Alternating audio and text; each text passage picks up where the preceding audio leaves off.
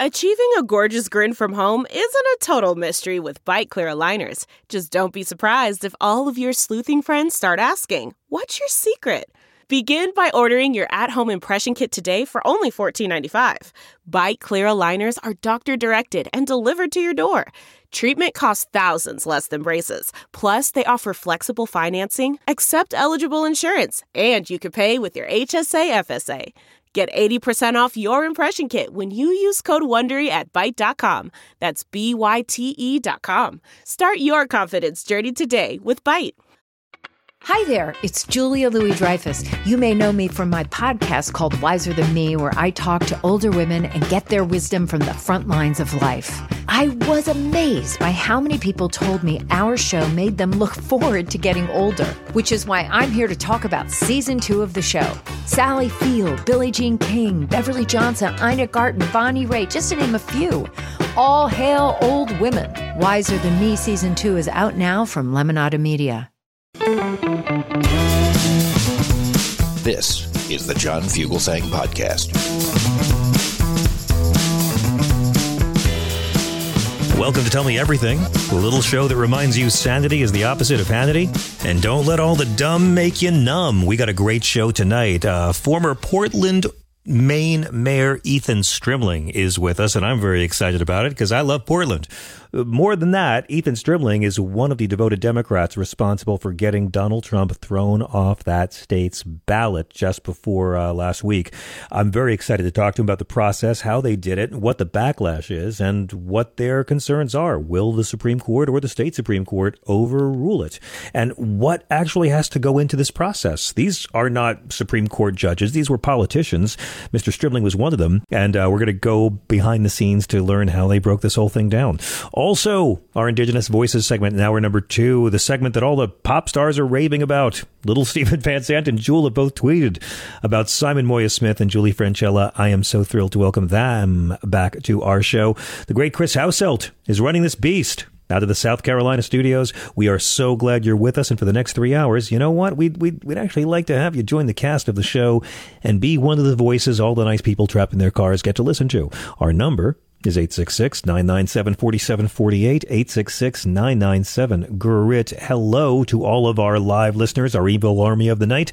That's you. Give us a call, join the show, and hello to all of our daywalkers, everybody listening to the Fugelsang podcast and to the app and the SiriusXM on demand. And can I just say, thank you, podcast listeners. We just found out we're number 31 on Apple Podcasts nationwide for news. And when you break that down, the only podcasts and news that are liberal or progressive or left-based that are higher than us today on the charts, Rachel Maddow and PodSafe America. We are the number 3 podcast on progressive politics in America, folks. And I'm just so grateful to Chris and to all the team and everybody who puts the podcast together. We started this a year ago, and it's really nice to see it's catching on. So thank you. I'm deeply, deeply honored, and I will do my best to steal all my jokes from even better comedians to meet the challenges of this improved listenership. Let's get to it, shall we? We have a lot to get to tonight. An Ohio grand jury has declined to indict a woman facing criminal charges after miscarrying her pregnancy at home. That's good news. The Israeli cabinet minister is calling for voluntary emigration from Gaza. That'll work, yeah, because I remember in my country, right-wing Christians were telling immigrants that they should self-deport. And that worked out great. Well done. The Red Cross has announced an emergency blood shortage. They are having a serious shortage, and the number of donors is the lowest it's been in 20 years. They are urging people to donate if you find the time. I promise you'll feel good about yourself after you feel faint about yourself and need some Oreos and orange juice to revive. I was asked, we read your mail here. You know that? If you write us at our show's Facebook page or you know, however you want to do it, we do read them. And a lot of folks wrote me asking for some thoughts about the Pope, who just came out and called for a ban on surrogacy. He really doesn't like rent-a-wombs. And look, here's what I think about it, okay? Recently, this Pope has been awesome on a lot of things. Francis recently approved allowing the priest to bless the same-sex couples, and that upset all the evil fake Christians I know. He's done great stuff talking about the war between Israel and Hamas, Very brave stuff, calling out both sides in very pointed ways. He's great on migration. He's the best pope we could hope for on the climate crisis. And again, the meanest, fakest, most repulsively, dishonestly fake Christians in our country can't stand him. So it makes me think he's doing something right. Because if the Pharisees aren't trying to crucify you, you ain't being like Jesus. And trust me, I've learned that. But when it comes to the surrogacy, I was a bit surprised. I wasn't really. He came out against this a couple of years ago. But he called for surrogate motherhood to be banned worldwide. He called the practice despicable. And his big issue was these contracts where women are paid by individuals or couples to carry embryos. The Pope said in the speech that unborn children should be protected and not turned into an object of trafficking. And he's not alone. A number of countries have declared surrogacy for money illegal. Italy's done it. And in the U.S., Michigan's done it. Nebraska, it is illegal to be a surrogate for pay. In Louisiana, the same thing. It's not the first time Pope Francis has come out against surrogacy. In 2022, he called it uterus for rent. I mean, there's two types of surrogacy. Y'all probably know this. You're smarter than me. There's gestational and traditional, and it's distinguished by how the embryo is created. Are we taking your eggs, or are you taking our embryo? And most couples have experienced a lot of miscarriages, or they keep trying in vitro. They don't get any success. And for many couples, surrogacy is a last resort. No one goes into it wanting to say, oh, wow, let's have a baby, and I hope we have to use a surrogate. No one has ever said those words in that order before. No one ever set out to have a surrogate. And the Pope is suggesting that, LGBTQ people, if you want to form a loving family with those unions I just told priests to bless last month, well, you're going to have a tougher time adopting children. You can try to adopt one, but if you want to have one of your own, using a surrogate to form a family, it's not going to happen. And I like this Pope. I like him. And I appreciate that this Pope had to throw some red meat to the conservatives after setting off an atom bomb of anti-homophobia last Christmas. I totally get where this is coming from. And he's done it before. He's long been against this. It's nothing new. Here's my deal. Again, Pope Francis doesn't draw a distinction between gestational surrogacy, where the surrogate mother doesn't provide the egg, or traditional surrogacy, where the surrogate mother's own eggs are used for the fertilization. Draw a picture. Pope doesn't draw a distinction between the two. As far as we know, he's against both forms. I don't know. He didn't get specific about it. He is a man of science, so I assume he knows the difference. He referred to the whole practice in generalities. And previously, he said you can't rent out a uterus. And I'm willing to come out and say I support Pope Francis not having to rent out his uterus. I appreciate that children should not be turned into an object of trafficking. Couldn't agree more. We're not talking about that per se. The Pope said a child is always a gift and never the basis of a commercial contract. And I respect where he's coming from.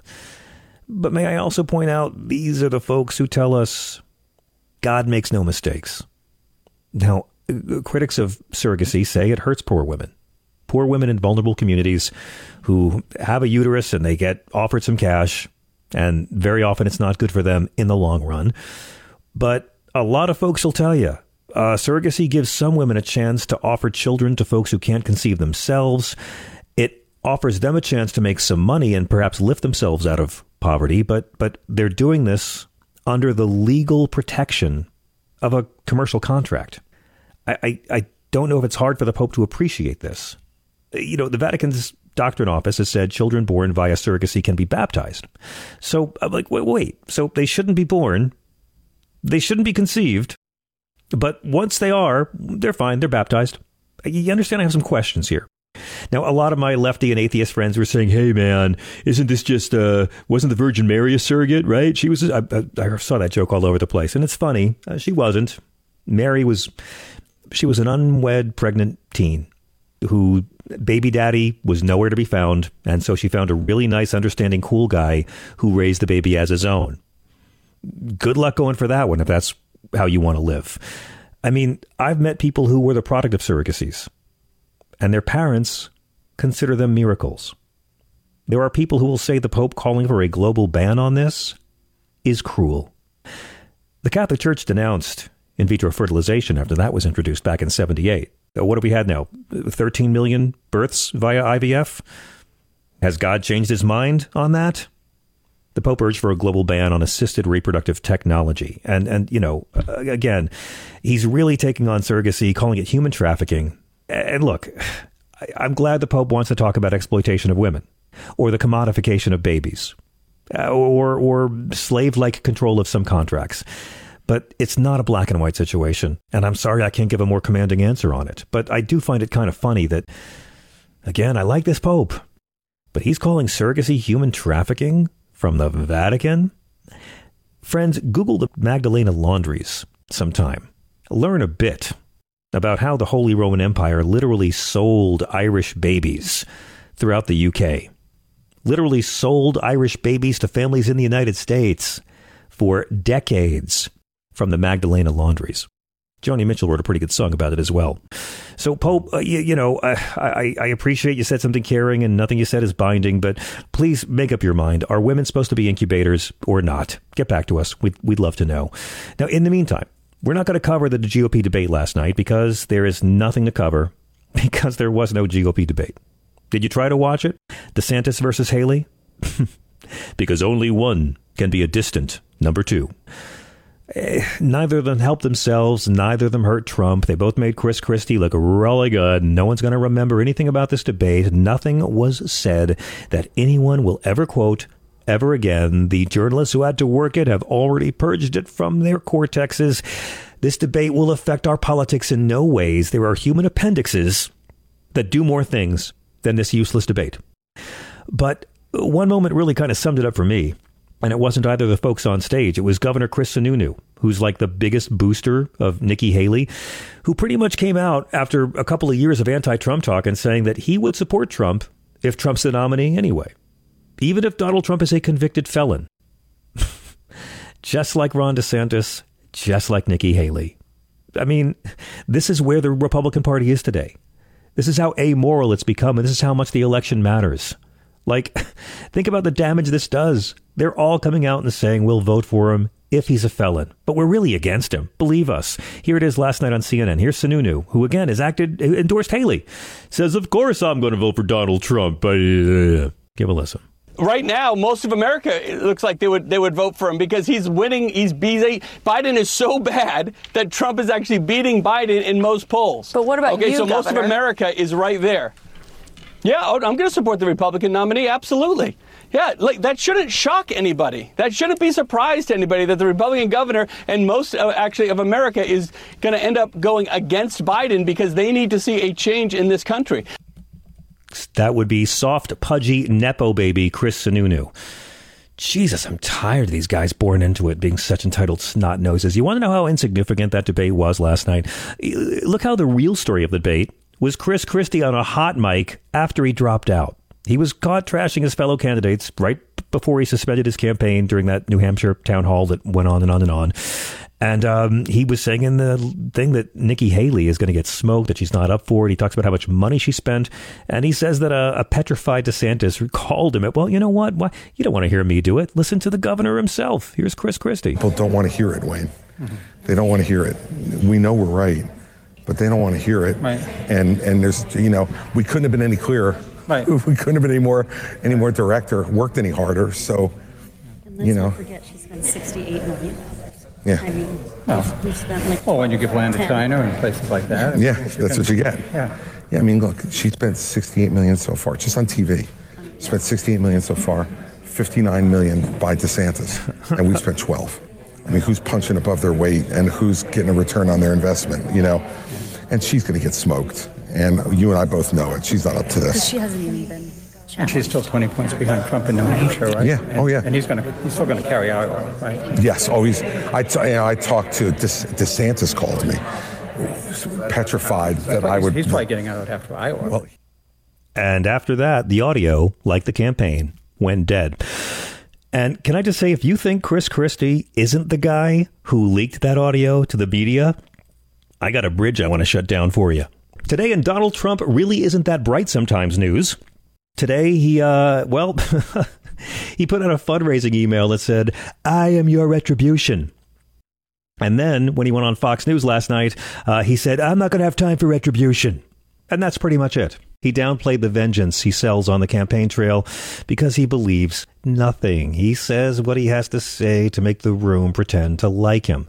On abortion last night, Donald Trump said he was proud to have appointed the Supreme Court justices who terminated Roe v. Wade. The Biden campaign had turned that into an ad before we got off the air.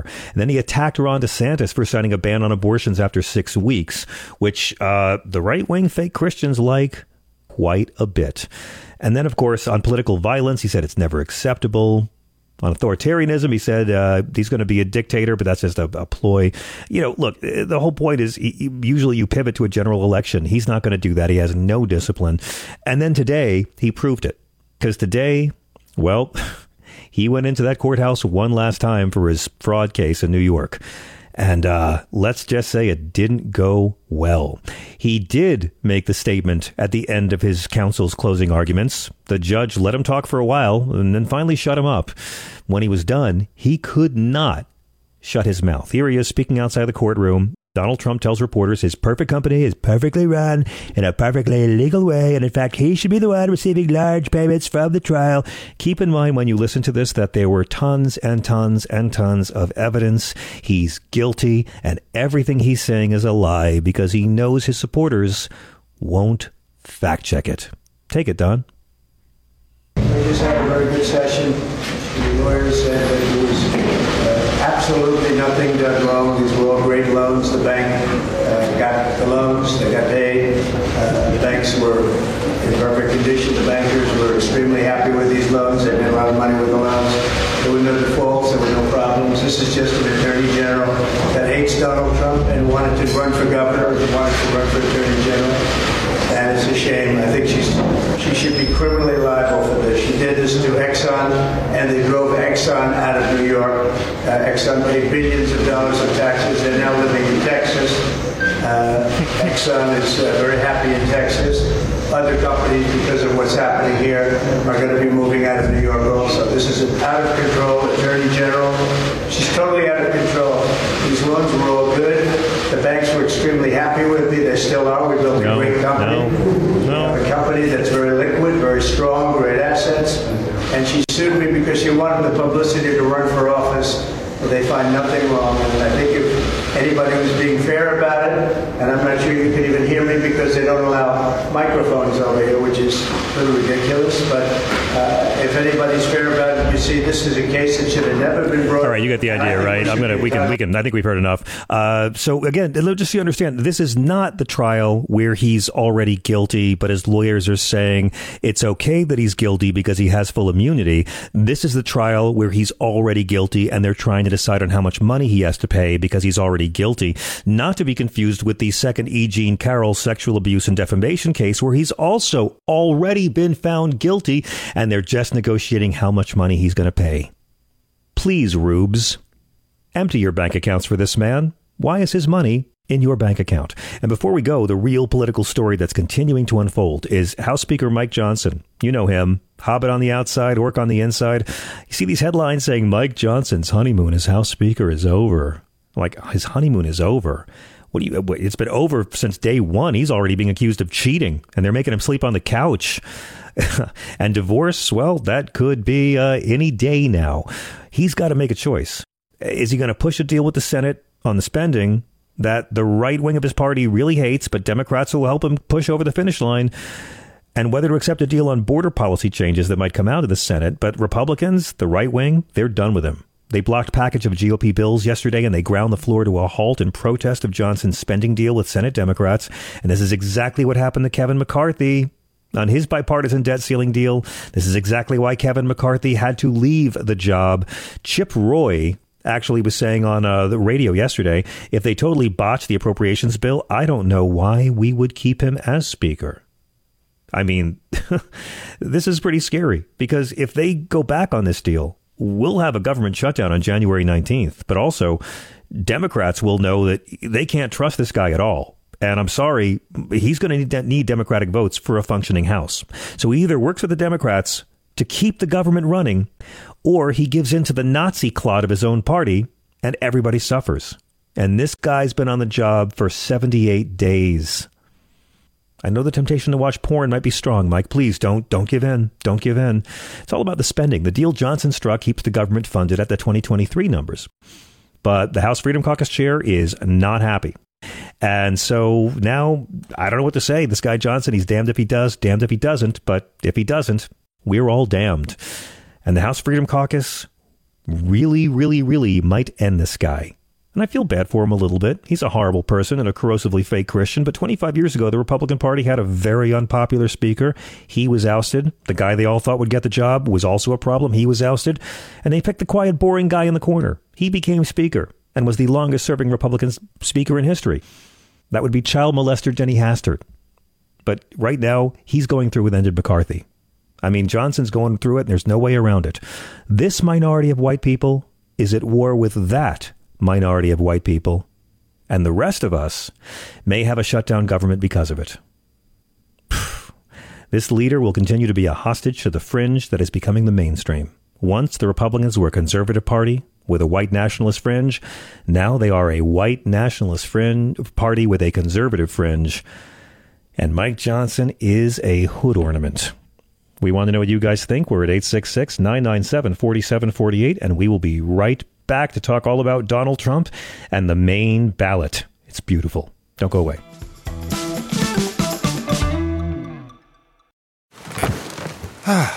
The comfort of your favorite seat is now your comfy car selling command center, thanks to Carvana. It doesn't get any better than this. Your favorite seat's the best spot in the house. Make it even better by entering your license plate or VIN and getting a real offer in minutes. There really is no place like home. And speaking of home, Carvana will pick up your car from yours after you finalize your offer. Visit Carvana.com or download the app and sell your car from your comfy place. Delve into the shadows of the mind with Sleeping Dogs, a gripping murder mystery starring Academy Award winner Russell Crowe. Now available on digital. Crowe portrays an ex-homicide detective unraveling a brutal murder he can't recall. Uncovering secrets from his past, he learns a chilling truth. It's best to let sleeping dogs lie. Visit sleepingdogsmovie.com/Wondery to watch Sleeping Dogs, now on digital. That's sleepingdogsmovie.com/Wondery. Hey everybody, it's Michael Steele, host of the Michael Steele Podcast. Each week, I discuss key political and cultural issues joined by America's leading activists, experts, and academics for conversations that transcend political boundaries. And that's the point. I want you to join me as we work through real solutions, have honest conversations, just keeping it real and having a little fun on the side. So listen to the Michael Steele Podcast on Spotify, Apple Podcasts, Spreaker, or wherever you get your podcasts on, because you know I love it when you do.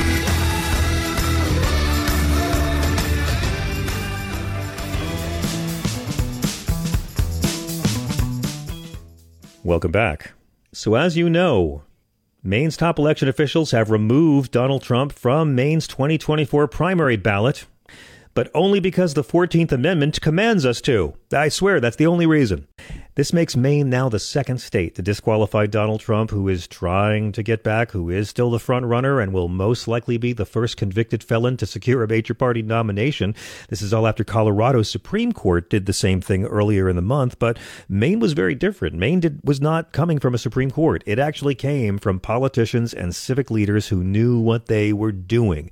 And Ethan Strimling served for 10 years as the progressive mayor and the state senator representing the wonderful city of Portland, great town to do stand-up in. He was part of the successful petition to remove Donald Trump from Maine's ballot. He also spent almost 20 years as the executive director of Learning Works, a social service agency that helps break the generational cycle of poverty through education. Right now, he is a community organizer for progressive causes, an active member of Maine DSA, and one-third of the podcast In the Arena. What a pleasure to welcome Mayor Ethan Strimling to SiriusXM. Thanks. Glad to be here, John. Really appreciate your inviting me and that you're talking about this subject. It's pretty important. I think it's great. Okay. I think we're all getting a civics lesson here. The way I kind of see it, if they're going to do everything they can to make it hard for Americans to vote, Americans should do everything they can do to make it hard for Trump to run. And I do have some anxieties about it, but let me start, Mr. Mayor. How did you come to take on this particular method? How did this idea and using the impeachment clause, using the insurrection clause of the 14th Amendment, become a cause you decided you personally wanted to devote energy to? Well, I think it's all ultimately on Donald Trump, right? 3 years ago, just a few days ago, was the anniversary of when he, sent his troops to the Capitol to try to block the peaceful transfer of power so that he could keep himself in power. And at that moment, we all recognized that this was the insurrection that he was attempting. And obviously, Congress put forward the impeachment resolution saying that he incited it. It got over 230 votes in the House, and then the Senate. Ultimately, it didn't get the 2/3 it needed, but it got 57 votes, the most votes that have ever been, cast to convict somebody on a House impeachment. And, what was interesting about it is that a lot of the Republicans who chose not to vote for it claimed that they were doing it because he was already out of office. It was not that he didn't incite, yes, the insurrection, all that, but he's out of office. Impeachment can only happen when he's in office. So because of that, the only way that we could then actually keep him from running again, if he had been convicted of the impeachment, he would have been stopped, would be for us to make sure that he is not allowed on the ballot. And so at that point, obviously, a lot of people were writing about this and starting to think about it. And in Maine, we are unique in that our Secretary of State has the ability to make the first call on challenges to anybody. So if I was running for the state Senate when I ran to become a state senator, if somebody wanted to challenge those ballots, challenge my signatures, they would have gone to the Secretary of State, and the Secretary of State would have said, you know what, Strimling, they're right. You're not actually qualified for this office. And he or she could have kicked me off at that point. We have that ability, and then it goes to courts. And so I talked to a bunch of lawyers, and there's a lawyer I work with very closely. And I don't know, do you know CREW, the national group that's been dealing with this? Yes, sir. CREW, they're great. They do a tremendous amount. And he had been talking to them. And we decided that it was going to be a good opportunity, but we needed to make sure it was bipartisan. Didn't want this to just be coming from, look, I'm a unabashed progressive Democrat. And so me going out trying to say Donald Trump shouldn't be on the ballot by myself is just going to feel like the same old partisan stuff that happens, even if it is correct. So I called a few of my colleagues who I served with in the Senate who were relatively reasonable Republicans, and two of them signed up very quickly. One who had actually been a Democrat that became a Republican and then became an independent, and another one who's Kimberly Rosen, who has been a lifelong Republican and very frustrated with Donald Trump and what he's done to this country, both of them. And when they signed up, then we knew, okay, we have the ability to take this forward, make this bipartisan, make it clear this is not just, about people who are trying to stop a Republican from being elected or help Joe Biden, but people who really believe in our Constitution. So that's a long-winded way of sort of giving the path of how we got there. But Absolutely. in the end, I'm a believer in our Constitution. You have to uphold our Constitution. It's the most democratic thing that we can do. And I'm 100% convinced that he has violated the Constitution and therefore is disqualified for the office he is seeking. Absolutely. I'm fond of saying he was disqualified 1 minute into his inaugural address because of the emoluments clause, but that's just me. I mean, you've really nailed it here. And can I just say that I appreciate this because Donald Trump is arguably our most pro-Confederacy president since Andrew Johnson. I've never seen an American president stand up to defend monuments to white supremacists who quit America and took up arms against America. So it's so gratifying to actually see the remedy that our Constitution used for Confederates being used against one in this century. Very well done, sir.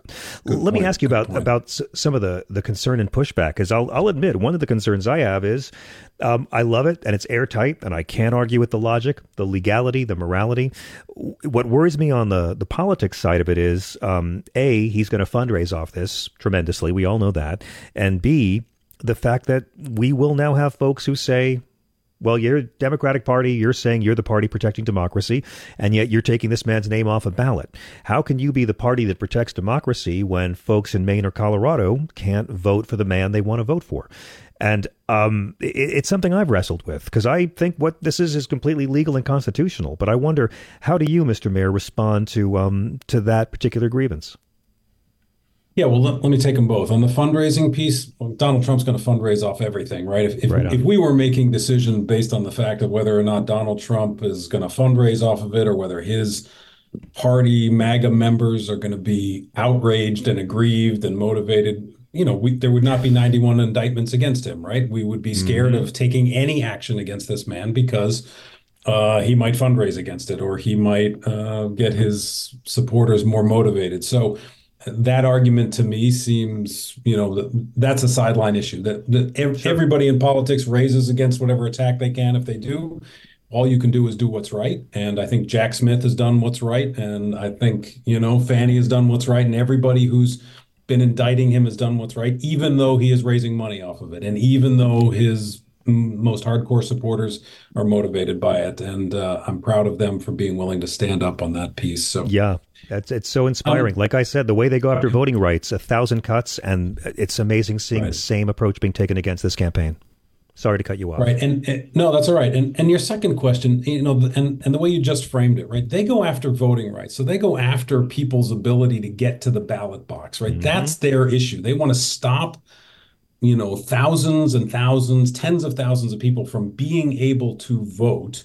And that's the problem on their end. In terms of the issue of somebody being on the ballot, you have to qualify to be on the ballot. That's never been an issue in which anybody has been saying that, we should start now allowing people who are not qualified to run. Look, if Arnold Schwarzenegger tried to get on the presidential ballot in Maine, he would not be able to get on the presidential ballot in Maine because he is not a natural born citizen of the United States. If somebody who was 18 years old tried to get on the ballot in Maine and said, I want to be president of the United States, we would not allow them on the ballot. Is that somehow limiting the voter's choice? I suppose it is, but that's the Constitution protects us from certain things. And one of those things is if you commit insurrection against our country when you have taken an oath to uphold our Constitution, you are subsequently disqualified from running. Now, if somebody wants to say that means that I'm taking away their right, I'm going to say, I'm not taking away your right. It's in the Constitution that was passed by all the states in this country ratified in 1868, passed by the Congress in 1866. It's constitutional. So none of us are taking away that right. But just think about it in your own life, right? If you lie on a job application, you're probably going to be disqualified from getting that job. Does that somehow mean that you should just be given that job anyway? Or you take steroids and you want to, win the Tour de France? Well, apparently, if you do that, you're going to be disqualified. So Donald Trump has disqualified himself. He has taken himself off the ballot. That's the fight here. And also remember, there are other Republicans running. So it's not that there is a right in this country that everybody who wants to run, no matter what, gets to run for office, or you get to have anybody you want on the ballot. There are qualifications. Look, a week before Donald Trump was disqualified, Chris Christie was disqualified in Maine. You know why? That's right. Because his signatures, he didn't have the adequate signatures. Now, some people could argue, well, wait a minute, you disqualified Chris Christie. Well, no, he was disqualified because he didn't have the signatures. He didn't meet the requirements. Himself. That's Trump in Nevada yesterday. Trump in Nevada yesterday. He is off the Nevada ballot because they didn't do the paperwork on time. I know you want to come shop in the 7-Eleven, but there's a sign on the wall. You have no shoes. You have no shirt. You can't blame me. You're the reason you can't go in the 7-Eleven. Right. And look, and even in Maine, and we've often said this, and I think this is some of the Republicans who are supporting this. They're like, it doesn't take away our ability to go and vote. There are other candidates who are running that we like. We like Nikki Haley, or we like Ron DeSantis, or we like Vivek Ramaswamy, or whomever they like. They're going to get a chance to vote for them. But if we allow somebody to be on the ballot who's not qualified to hold that office, what we're actually doing is allowing voters to vote for somebody who ultimately their vote's going to be thrown away. So we're protecting the votes of people who are going to go to the ballot box and vote, because if everybody steps forward and votes for Donald Trump and then they say, no, you can't hold this office, well, that all of their votes have now been taken away. That is truly getting to on the verge of anti-democratic. So Donald, this is all on Donald Trump. He disqualified himself. He decided to take steroids before he rode in the race. Sorry, buddy, you're out. I have to ask you, sir, do you have Republican colleagues, friends who support this privately but are afraid to say so publicly, or are Republicans in Maine a bit more fearless than that? Well, there's a little bit of both, but for sure, to be honest, when I began the process of calling around, I called Tom Saviello first, who's one of the other challengers with me. He got on right away. He's the guy who was a Democrat, Republican, independent. He's a very independent thinker, very smart guy. He was on board. We then called around, honestly, to probably half a dozen other Republican leaders, pretty significant Republican leaders, all former elected officials. We didn't want to have somebody who was in office, preferably somebody who'd been in the Senate, just so we could all be kind of the same status. And there were a number who were very much like, yes, I really support this, but look, I run a business. I don't want the backlash, my employees. I mean, we see what's happening to our Secretary of State. She's getting swatted. She's getting these death threats. You can imagine what could happen to somebody's business, or or just the harassment that they might experience. And so I would say there were half a dozen other Republicans that I talked to who said, we're totally on board in terms of what the issue is, but we don't feel like the risk is too great. And let me also say, though, there were some Republicans who really hate Trump, and they had questions about the legality of this stuff. And, that's legit. I'm totally in on let's have the debate. That's why we're going to court. The judge is going to make the ultimate decision. I know what I believe. I know what I think the Constitution says, but we're going to live by what the judge ultimately says in the end. So there were some Republicans who anti-Trump, but not quite there on the legal arguments. And there were others who were all the way there on the legal arguments, anti-Trump, but just felt like the backlash would be too brutal. Oh, yeah. We know all about those lovely Republican friends. My understanding is, sir, Maine's Superior Court has until next week to decide whether to affirm or overturn your Secretary of State's decision? Yeah, they have until the 17th. So it's a single judge. She's going to be making the ruling. Trump filed his initial briefs on Monday. We filed ours Wednesday. Then there's some follow-up briefs, and then she goes into her chambers, basically, unless there's any extra documentation. And she comes out with her ruling next week by the 17th. So, and then it will go to the Maine Supreme Court, and I expect it will go to the Maine Supreme Court whichever way it goes. The state is now defending this decision, which is great. We brought the challenge forward, and the lawyers and crew helped. But once Secretary Bellows made her decision, it then becomes the state gets to put their resources behind it. And my impression is that if the Superior Court judge were not to uphold Secretary Bellows' decision, or if she were, that this will probably get to the Maine Supreme Court after that. And they have about 2 weeks. So it all should get resolved actually before the Maine Supreme Court before the U.S. Supreme Court even begins to hear the Colorado case. How do you think it would do with the U.S. Supreme Court, considering I'm sure Clarence Thomas will recuse himself right away, and I'm sure that Trump's 3 appointees will recuse themselves as well? Well, and all the originalists will, of course, be originalists, and they will go back to the original text, and they will look at the text because the text is clear. If you are an insurrectionist, you cannot run for office. So, this is the issue. I'm obviously worried about the U.S. Supreme Court. It's such a partisan body. It's become so reactionary, and it has just tossed out so much precedent, so much unfortunate precedent.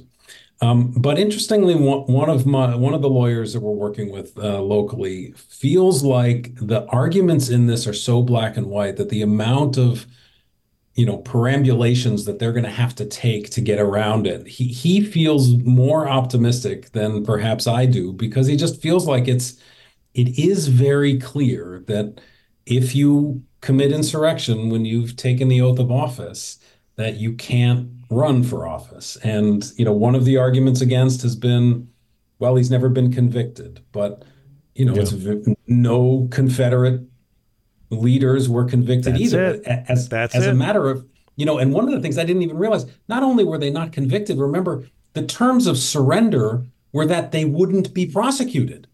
So not only were they not convicted, they were not allowed to be convicted, and yet they still were not allowed to run for office. So this conviction issue is inaccurate in the sense that you need it, but it's also important to recognize that now three courts, three judicial bodies, have actually given Donald Trump his day in court, and he's lost, right? The district court, which actually said he could be on the ballot, but said he is an insurrectionist after a finding of fact, after a week-long court hearing in which Donald Trump got to present all the evidence he wanted to say, I'm not an insurrectionist. She said, actually, you are.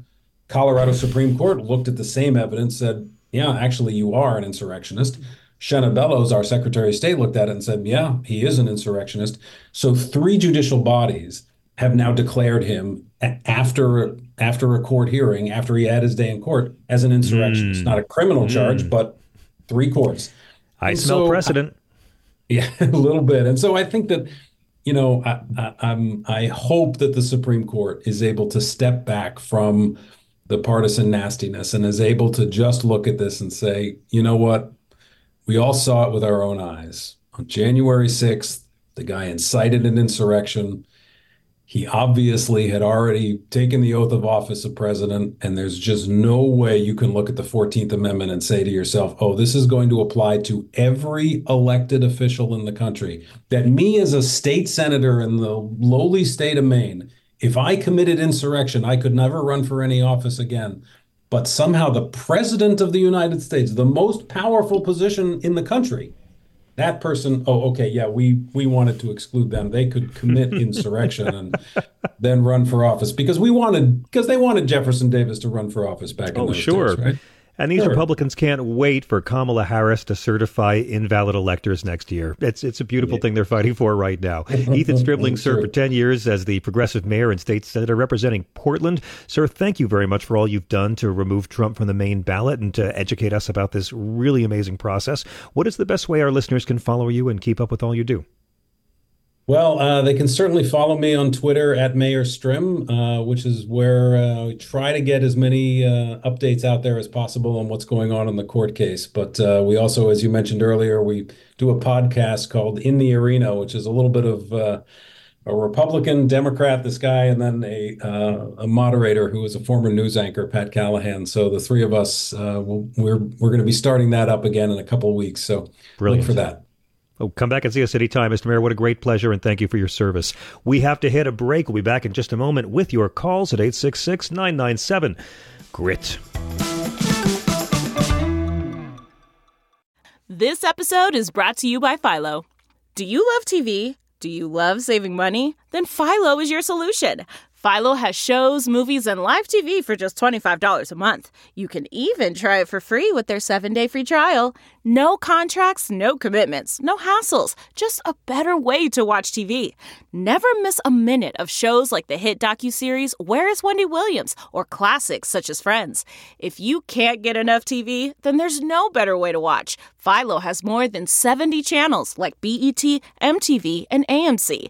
And the best part? You can try it yourself with their 7-day free trial. Sign up today at philo.tv/poppods. That's philo.tv/POPPODS to get 50% off your first month. CarMax is putting peace of mind back in car shopping by putting you in the driver's seat to find a ride that's right for you. Because at CarMax, we believe you shouldn't just settle for a car. You should love your car.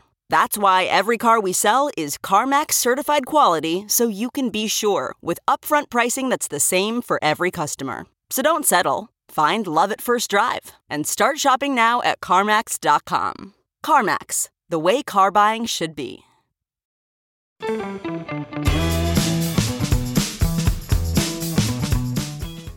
This is SiriusXM Progress. I'm John Fugelsang. We're at 866-997-4748. Let's go to the phones. Andy from Delaware is on line one. Andy, thank you so much for your patience on hold. Welcome. Oh, thank you very much, John. I can't believe I get an opportunity to talk to you. I'm honored. This is a great show. I listen to it regularly. So the reason I called, I wanted to talk about the path to victory for Joe Biden is Joe Biden.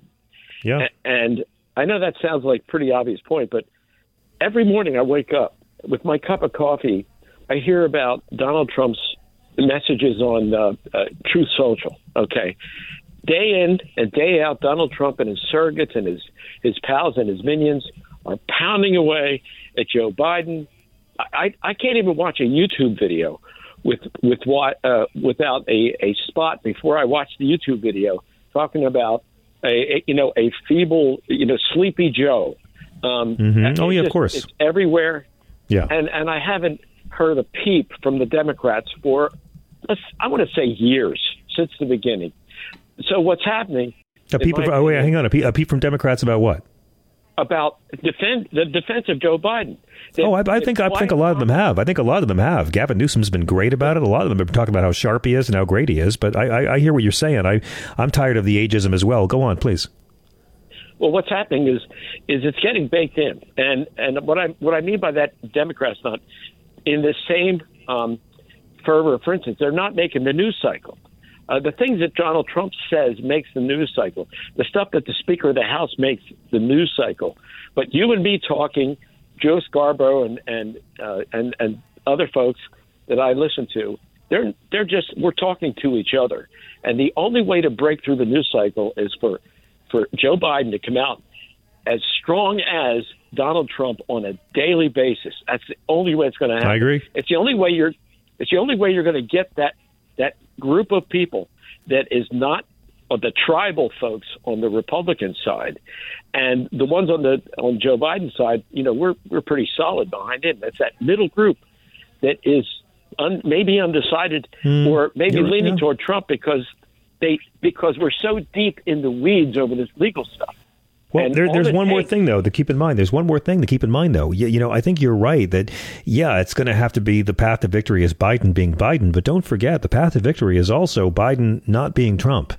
I mean, Biden needs to get people to come out because they don't want Donald Trump to be president. And in many cases, I think you know this, for all of Joe Biden's virtues and achievements legislatively, a lot of folks are going to be voting against Trump more than Biden. And he knows that. And he always says, don't judge me against the almighty, judge me against the alternative. You know what? That's true. And you're going to get a lot that way. But what I'm saying is, for instance, that hard-hitting spot that I just saw, I think they played on MSNBC, the one about abortion, that is to the point. It strikes at the heart of what Republicans are exposing women in this country to. And that the fact that protecting women, as an example, protecting women against, who have been raped or to save their lives is a lie. And Texas proved it. They'll go to court to keep a woman to wait until she's on death's door before maybe they might permit that. That has to hit hard. That has to be daily. All I'm saying, John, is we know all these talking points. They've got to come out every day, and they have to be. And I think Joe Biden has to say them because he will break through. Fox will cover the things that Joe Biden says, or Kamala Harris will say.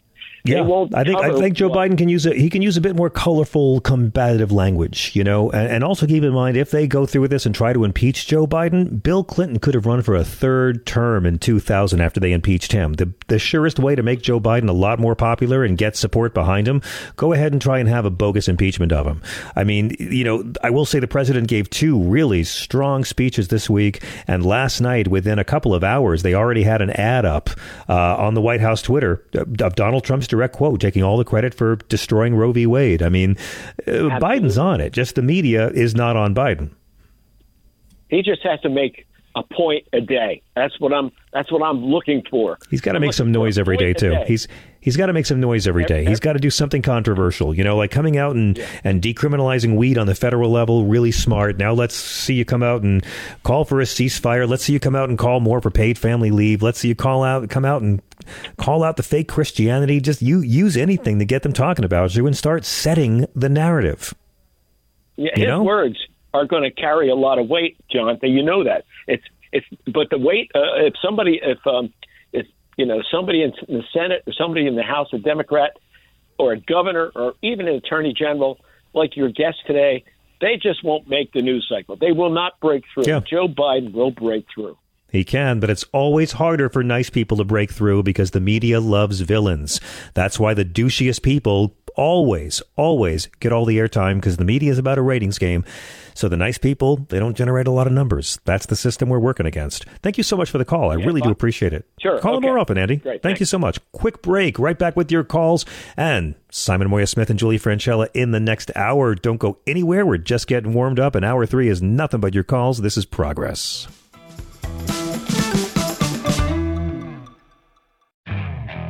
Okay, picture this. It's Friday afternoon when a thought hits you. I can spend another weekend doing the same old whatever, or I can hop into my all-new Hyundai Santa Fe and hit the road.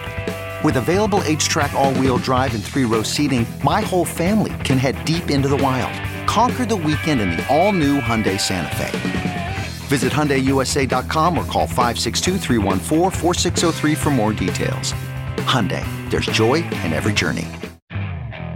Okay, picture this. It's Friday afternoon when a thought hits you. I can spend another weekend doing the same old whatever, or I can hop into my all-new Hyundai Santa Fe and hit the road.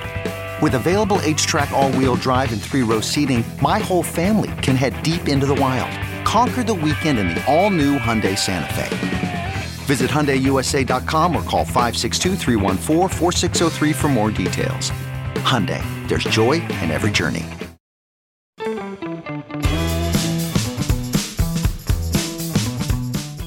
I'm John Fugelsang. This is Sirius XM Progress. We're at 866-997-4748, 866-997-GRIT, and we'd love to hear from you this hour. Here is earlier today, Pentagon spokesman General Pat Ryder updating reporters on the growing retaliation to the Houthi attacks in the Red Sea off Yemen. There are a significant number of ships with the ability to counter some of these attacks, and there are more coming. We continue to see this coalition, this defensive coalition, grow. Let's go to the phones. Marie in Atlanta on line 8. Thank you so much for your patience on hold. You're on Progress, Counselor. Thanks for taking my call. Thank you. I'm actually sorry I didn't recall when I made this call that Simon and Julie were going to be on, because I've been meaning to ask them from a legal perspective. I have heard, and I don't want to represent as fact, but I have heard that owls symbolize malevolent presence in Native American culture. And so I've often wondered, when Native people are in courts operated by the United States, there's a lot of iconography showing the owl as wise, and a lot of things that are, a lot of gifts that you give to judges are not just Lady Liberty statue or the balancing scales, but also owls. And so I wonder, when Native people come into that United States court system, do they perceive that? And I've always wondered if that has any impact on, like, how, when they enter into that space, how they feel about how either welcome or what their chances are really in that space. So that's actually wow. Please call back next Thursday and let's talk about it. I know that the Ojibwe, that's Julie's nation. I know the Ojibwe do view the owl as a symbol of evil, but I know that there is other nations that view the owl as a symbol of protection. So I think it's pretty nuanced, and it varies. Yeah. So, but the reason that I actually did call, now I want to know this. You better remember this next week and call in about this, please. Go ahead. I promise you I will. But the thing that I was wondering about, not wondering about, but regarding Hunter Biden showing up, that was actually a masterful legal move. And here's I really thought so. Tell us, please. First of all, who knows if they would have dispensed the sergeant at arms or some other law enforcement authority to go and arrest Hunter had there been actually a contempt citation, or had there been, in essence, some enforcement action. But here's the thing. The fact that he was in the room, and the fact that members of the committee on the record acknowledged his presence, acknowledged his willingness to testify. That was important. Because now, if they go forward with it, he can establish by the House record that he was there, that he was willing to speak, and that he was acknowledged by members of the committee. So, and none of them indicated that they wanted him to testify. That's it. And by the way, this is the second time. Second time he's shown up for a public hearing, but I guess they learned from the first time. All you have to do is show up. Jim Comer originally agreed to a public hearing and then realized that they couldn't exploit it and lie about it. So now he's trying to deny Hunter Biden of that right. And yeah, he was sitting 20 feet from them. Not one of them would ask a single question. They wouldn't swear him in. He stayed there 30 minutes and then he left. I mean, it was brilliant. They can't hold him in contempt now legally, can they, Marie? I mean, they kind of blew it. They blew their chance to hold him in contempt. I'm sorry. Yeah, Go ahead. I would say that it's not that they can't do it. I mean, let's be honest. You can charge somebody with, hurting your feelings. It doesn't necessarily mean it's a crime. It doesn't necessarily mean that the facts that would establish that hurting your feelings was a criminal act, that they could actually prove that. So, but they can't. Short, they can't. They can't. He showed up. He showed up and was willing to take questions, and it's in the congressional record. They just can't do it. I agree. Well, and the other thing is, if they dispense some authority to enforce the contempt citation, should they actually vote to do so?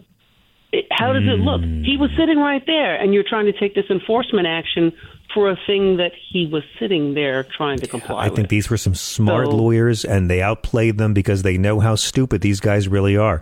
I mean, Hunter Biden's lawsuits against Rudy Giuliani, these aren't going anywhere either. He's suing a lot of these people. And again, I don't care what happens to Hunter Biden. I'm not in a cult. If he's guilty, put him in jail. I'm not going to fight about it. We're not like Trump. I want the business transactions of all presidential children to be deeply scrutinized.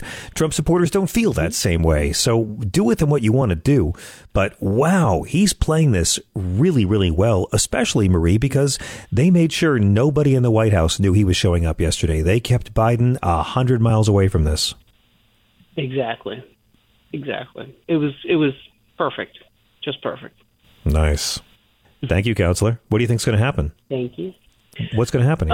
Is this going away? I mean, I don't know that it'll go away. I think they're going to continue to talk about it. I don't see how they vote to cite him for contempt. I don't see how they vote to actually do it. I mean, they could, but I don't see how they enforce it. That's a good point. And so that being the case, they get more mileage out of constantly talking about it. They get more political mileage, that is, out of constantly talking about it than actually doing something. I'm telling you, I hope they impeach Joe Biden. It'll bump him up 10 points. And if they had arrested Hunter yesterday, I wish they had, because they're stupid. And that, again, we keep wondering what's going to make people excited to vote for Joe Biden. The Republicans, the same thing that made us excited to vote for Bill Clinton. So we'll see how it plays out, Marie. You know what, John? Let me tackle something else for a quick second. You were talking about the retaliatory strikes on Yemen. And you had a previous caller who was concerned about how that might blow back on Biden. I'll be honest with you. If Biden's smart, he gets ahead of this and he says, anybody remember when you couldn't get a part to repair your washing machine during the pandemic because supply lines were shut down? If we keep letting this stuff go on, you're going to be right back there again. You want that? That's it. That'll shut it down. That's boom. Brilliant. Thank you, Marie. It's great to hear from you. Thank you. We're at 866-997-4748, taking your calls all the way till midnight. And we're getting into everybody tonight. 866-997-GRIT. Jessica from Oregon, thank you for being so patient on hold. Welcome. You're on Progress. Hello. Hey, John. So I caught the tail end of, unfortunately, just the tail end of your discussion with your two guests. And I'm a huge Native American mythology and history nut. And I'm also a big nerd, like you know already from my previous calls. But I wanted to ask if you had seen, in terms of representation and entertainment, what Marvel has done in the last couple of months with their series when it comes to Native Americans. It's pretty damn phenomenal. Yeah, I wish you'd been there to talk about this with Julie. I don't know why she didn't bring this up, but you're talking about Echo, right? Which just premiered? I'm talking about Echo and What If, because What If yes. More so. Yeah, they actually created an original Marvel hero character for What If, who is from the Mohawk Nation, and her name's Kakori, and she is fantastic. And that whole episode was done in the language of. That's right. It was done in native Mohawk language, and they worked with members of the Mohawk Nation to make sure they got it right. Like, this was not just a bunch of white people taking their best shot and hoping it worked out well. They really worked with Mohawk artists to bring this character to life. Oh, it was absolutely beautiful too, and she's going to end up showing up, I hope, in live action, because it turns out the actress who did the voice is actually acting in Echo as a different character. But now Echo is the character of the First Nations woman who's also hearing impaired, who premiered on the show Hawkeye 2 years ago, right? Exactly, and she's actually loved her on that. A character in the. Yeah, she's actually the character from the comics. There's actually a comic book series of her. But not only is she deaf, she has one leg. And that's right. She uses that leg like a frickin' weapon. I mean, the fight scenes are phenomenal. She is a badass. And not only is that great, and they actually have section. Each episode talks about a different time period and mythos within I believe she's I want to say Choctaw, but each episode starts with that, about a strong woman in the tribe and how those are all the ancestors that have built up to her. And it's absolutely beautiful, and they've worked really closely with the Native groups that are involved with this, and they have a lot of Native American creators in it and actors. It's very authentic. But not only that, it's just, it's just a freaking phenomenal story. And Vincent D'Onofrio is terrifying. Yes, he's great. Well, he played that character on the old Netflix shows, and he played it on the finale of Hawkeye too. And just as an FYI, Daredevil shows up in the first episode, and it's one of the best fight sequences I've seen in a Marvel show for a while. With my giant pile of free time, I cannot wait to catch up on all of these, because I'm still behind on What If. I'm behind on all of this. I've been watching that For All Mankind, which is sort of like The Right Stuff What If. So I've got a lot of stuff to catch up on. Oh, man.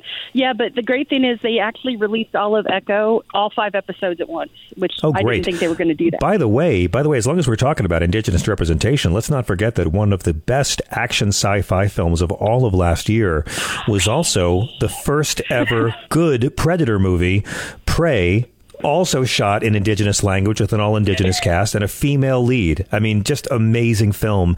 Great action movie. I thought it was one of the best movies of the year. I completely agree, and the dog doesn't die, everybody. The dog doesn't die. The dog doesn't die. And it's this young First Nations girl figuring out everything it took Arnold Schwarzenegger 2 hours to figure out in the first movie 35 years ago. And again, by far the best movie about the Predator ever released. I want him to do one in different time periods. We've already based that's a thing that's happened, that they've been coming here for years and years. But really quickly before I let you go, because I know you have other calls, they're getting ready to release Godzilla -1.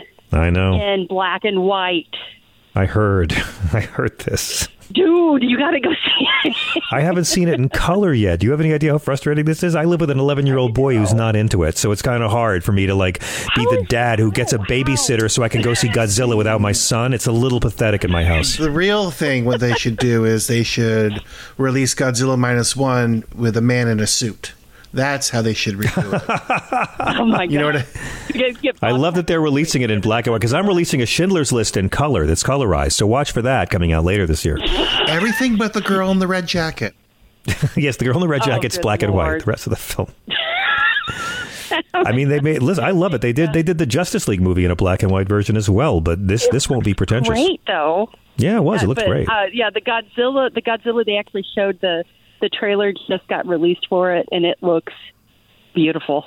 I mean, when I was a kid on the TV my parents gave me, every movie was converted to black and white, so I've kind of been there already. But I just got to see the movie first before I can have the novelty of the black and white version.